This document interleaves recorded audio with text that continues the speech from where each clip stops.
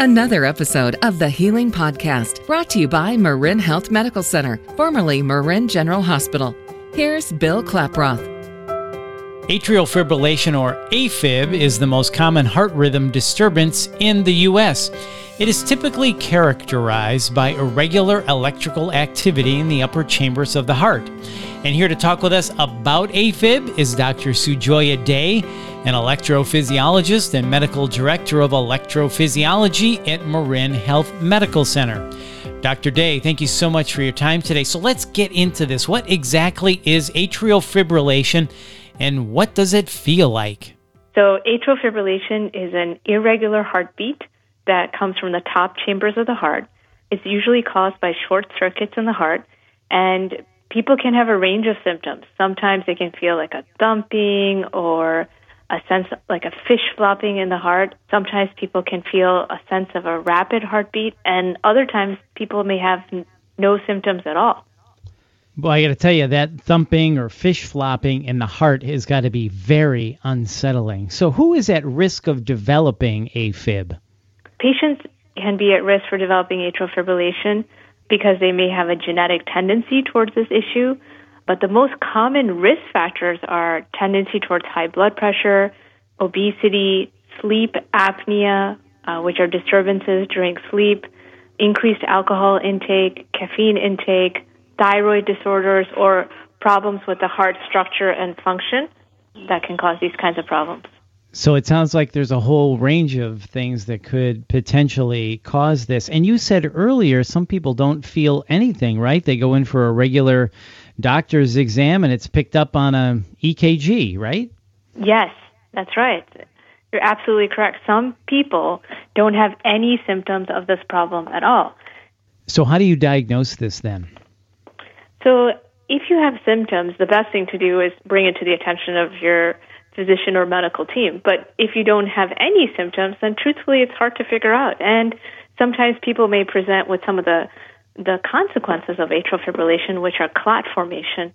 Sometimes clots can go to the head and cause a stroke, and other times they can go to different parts of the body as well. So I think paying attention and being attuned to these symptoms are important. Another thing that people ascertain when they have atrial fibrillation is they may not know exactly what's going on, but they may be running or biking and say, gosh, here I am doing the same hill, the same ride, and I just can't do what I was doing before. And it may be hard to figure out. They may not have the classic thumping or fish flopping sensation, but they may just say, boy, here I am doing my regular workout and I can't do what I'm supposed to do. Those kind of clues may also help you figure out that something needs to be checked out. And those are often how we come to the diagnosis in the first place. Well, that's good to know, and that does have to be scary if you're in that situation. So can you talk about the different treatment options available? Yes, absolutely. So atrial fibrillation, as we talked about before, is not life-threatening. So it can affect the quality of somebody's life or their stamina and increase the risk of other problems, but it does not. It's not life-threatening. So the ways to treat it are first to understand what is the root cause of it. As we talked about before, sometimes there are causes that we can't control, like how old we are or our genetic background. But other times there are causes we can't control, like our weight and our lifestyle changes, like caffeine, alcohol intake, thyroid problems, etc. So the first step is understanding what the causes are and then coming up with a game plan to control it. Other causes, like we talked, were problems with the structure of the heart. Other medical illnesses that can make the heart more irritable can bring it about too. So step one is identifying what's bringing this about. And then step two is saying, okay, I've treated all the things that are potentially reversible and I'm still having this issue. Now what am I going to do? And the treatment options of atrial fibrillation fall in two camps. One is trying to get the heart back to the normal rhythm that you were born with, and that strategy is called rhythm control. Another camp is to say, I'm in atrial fibrillation, and make sure that the heart doesn't get any extra strain from being in atrial fibrillation and calm down the heartbeat and be on a blood thinner called a rate control in anticoagulation or being on a blood thinner. So there's two different strategies of how to deal with atrial fibrillation. Okay, Dr. Day, can you talk more about medication versus ablation? And ablation is resetting the heart back to normal rhythm without using medication. Is that right? Right. Medications can also be used to get the heart in the right rhythm. Those are rhythm-controlling medicines.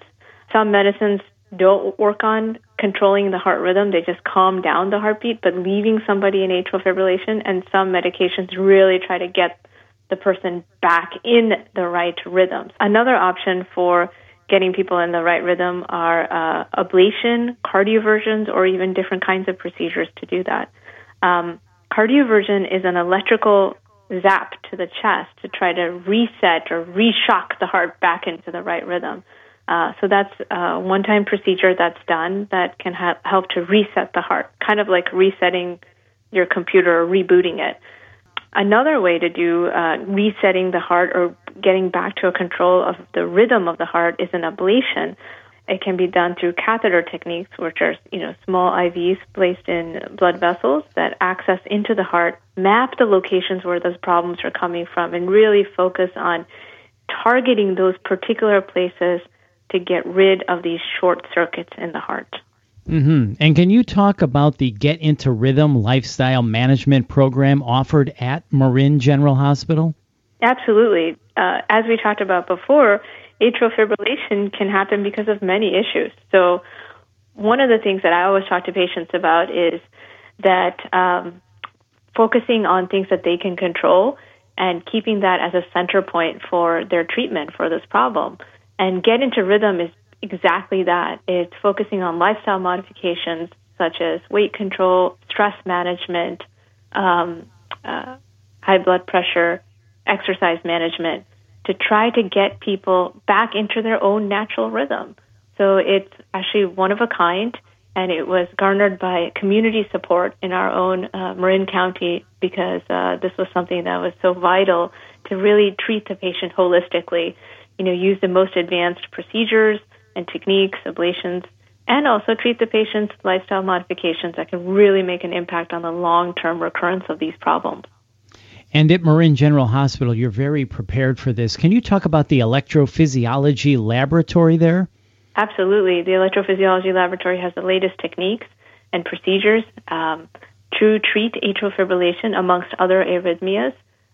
We also focus on a comprehensive approach for atrial fibrillation, including appendage occlusion, all the latest techniques and most advanced mapping techniques for identifying the areas that are problematic, and then really focus on a tailored, targeted approach to do what the particular patient needs. And Dr. Day, once you're diagnosed with this, is this something you have for life, or can it go away on its own? How does that work? Sometimes it can go away on its own and it dissipates, but other times it may recur. Depending on what's done to treat the problem and the underlying causes, either A or B may happen. Very interesting. Well, I think one of the important things you said is you're not going to die from this, right? And I imagine a lot of people get very scared when they feel that in their chest. Absolutely. I mean, I can only imagine that the heart is such a beautiful thing. Here it is pumping away, and most people are completely unaware that this is happening, anywhere between 60 to 100 beats a minute at rest. But the moment you get that sensation that it's beating or beating funny, it can cause a lot of unrest and uneasiness, no matter where you are, whether you're in a meeting, at school, or exercising. So, knowing that that's not life-threatening, and then we have a game plan, we can have a comprehensive approach to treat it, is really reassuring for people. And hearing you say that makes me think the minute you feel that sensation in your chest, don't wait, right? You should probably call the doctor and make an appointment and get it checked out. Absolutely. I mean, it's the best thing to do is get attention, get it figured out, keep a log of your symptoms and figure out what triggers it, if anything, and then get it checked out straight away. And then you and your doctor can come up with a good game plan of how to help you. Well, that certainly is terrific advice, Dr. Day, and thank you so much for your time. For more information about AFib and the programs available at Marin Health, please visit mymarinhealth.org. That's mymarinhealth.org. This is the Healing Podcast, brought to you by Marin Health. I'm Bill Klaproth. Thanks for listening.